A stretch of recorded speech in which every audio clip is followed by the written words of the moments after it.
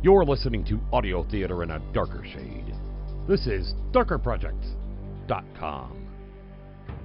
And now our feature presentation.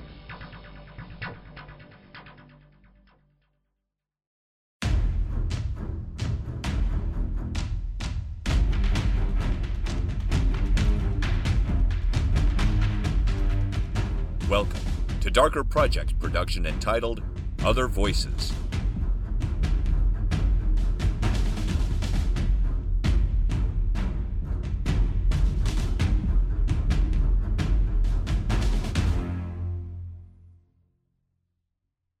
Good evening, and welcome to Other Voices. On Wednesday, June 26, 2013, the U.S. Supreme Court ruled on two very controversial cases, which had a wide-ranging impact on the cause of equality in the United States. The first, DOMA, the Defense of Marriage Act, signed in by President Bill Clinton in 1996, which designated for federal purposes such as Social Security, taxation, and many other things, that marriage was to be legally defined as a union exclusively between a man and a woman, and Proposition 8, which banned same-sex marriage in the state of California in 2008. As of this recording, DOMA has been declared unconstitutional. Additionally, the Supreme Court ruled that there was no case for the court to adjudicate Proposition 8 and sent it back to the lower courts, effectively eliminating the legal ban on same-sex marriage in California. That day, writer Rob Watson, a single father of two boys who happens to be gay, read a post on the Facebook page of famed author Armistead Maupin. This post put him in mind of sitting down and composing a letter to all those people who had been important in his life, and who were no longer living to see the fruition of this step forward for equal rights in America. We at Darker Projects are proud to present this open letter, unedited and complete, to you in the form of a dramatic reading. And now, an open letter to all my friends who did not live to see this day. An open letter to all my friends who did not live to see this day. Written by Rob Watson. Narrated by Mark Brzee. This is an open letter that will never see the inside of a mailbox. It is a letter from my heart, being sent to hearts that no longer beat. They are now in the space of the spirit, but I miss them just as I would if they were still beating on the other side of town. The fight for equality that culminated with an enormous milestone this last Wednesday at the U.S. Supreme Court has been waged for a long, long time. Many years before couples started approaching courts, first, most significantly in Hawaii, the notion had occurred in the minds and imaginations of many of us. It did not rest there for very long. Marriage was a pipe dream, really. And with the specter of AIDS beating down on us, it did not seem to be a priority worth even worrying about. I remember a gay pride event years ago at which the very first Freedom to Marry t-shirts were given out. Many looked at them with cynical bemusement. "Oh, honeys," the MC drag queen quipped from the stage. "I am sorry, but they are never going to let you get married. They just aren't." And yet, here we are.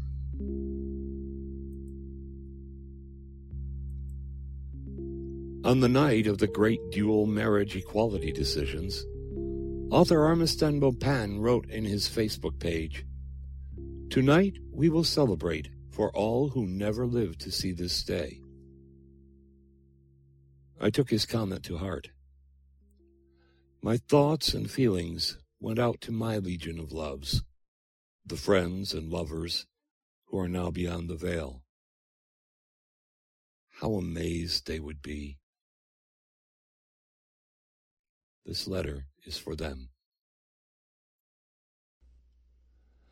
My loves,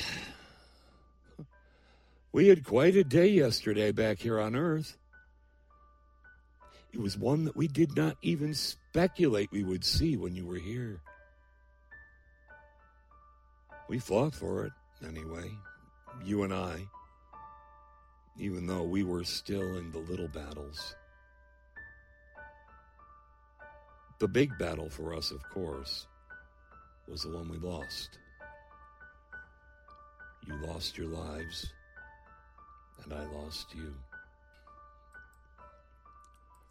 It is funny how the grief never really goes away, but locates somewhere in the back of my mind.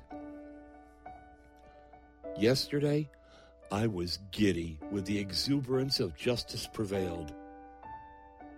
Today, I just wanted to call you and talk about it. Your voices are all going off in my mind right now. What you would be saying, how you would be reacting. Paul, I hear you the loudest. Probably because we had our own holy union when at a time when all else was denied us. I can hear your amazed laughter, making fun of Pat Robertson and Governor Christie and their whining. Now we would be plotting our next moves, always thinking 2 steps ahead politically.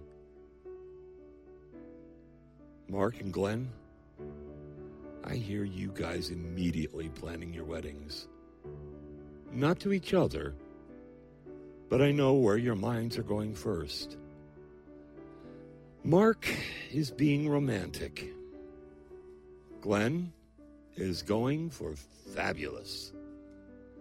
His vision is growing and growing with building momentum, and then he stops short on a dime as he remembers the minor detail that he does not have a viable prospect to marry.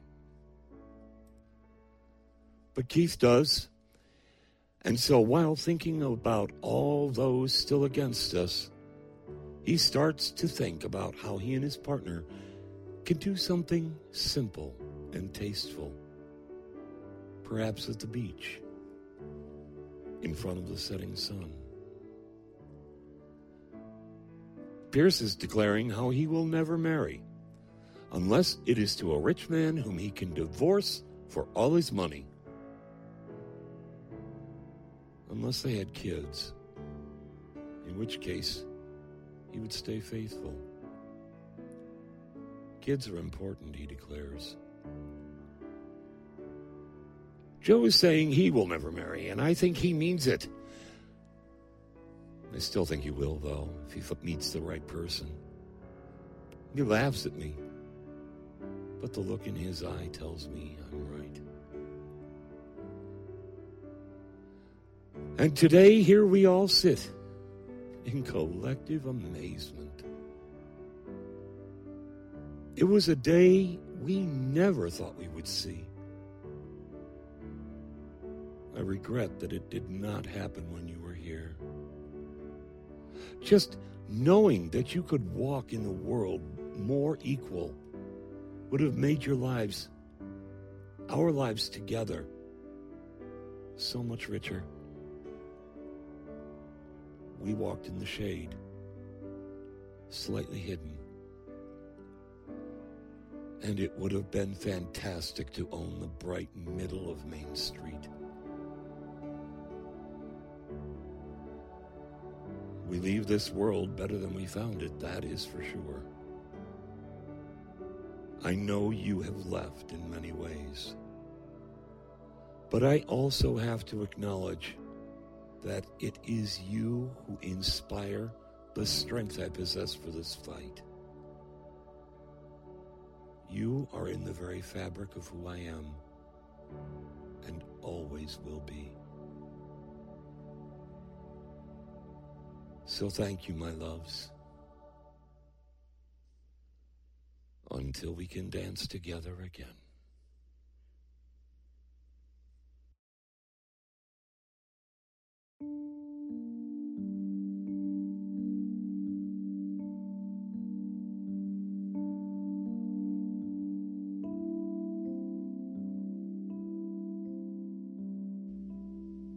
This is Mark Brzee. Rob Watson's An Open Letter to All My Friends Who Did Not Live to See This Day is a moving tribute to history in the making and the people in our lives, both living and dead, who touch us in deep and meaningful ways. I found this posted on Facebook, and after skimming through it on my mobile phone, I was so moved that I had to read it aloud to my fiancée.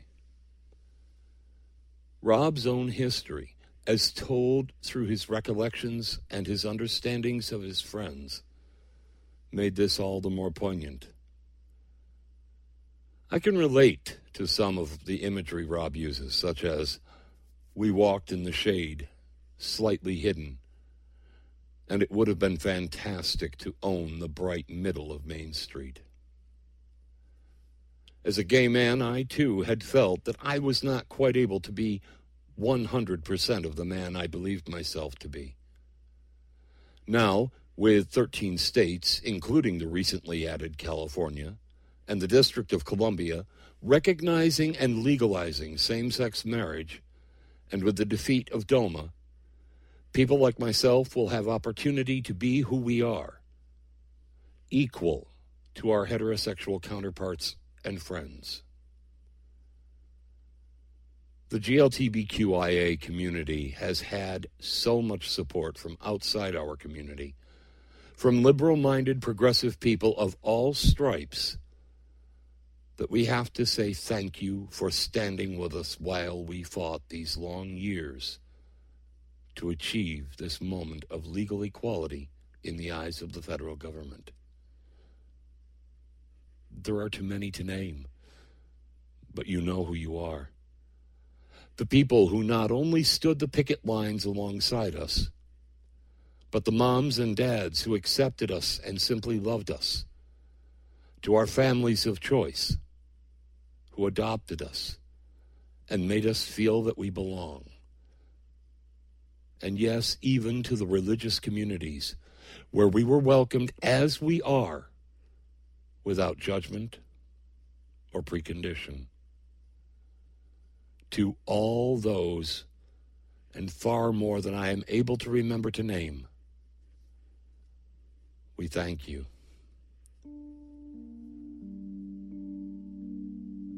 For Other Voices and for Darker Projects, I'm Mark Brzee. Good night.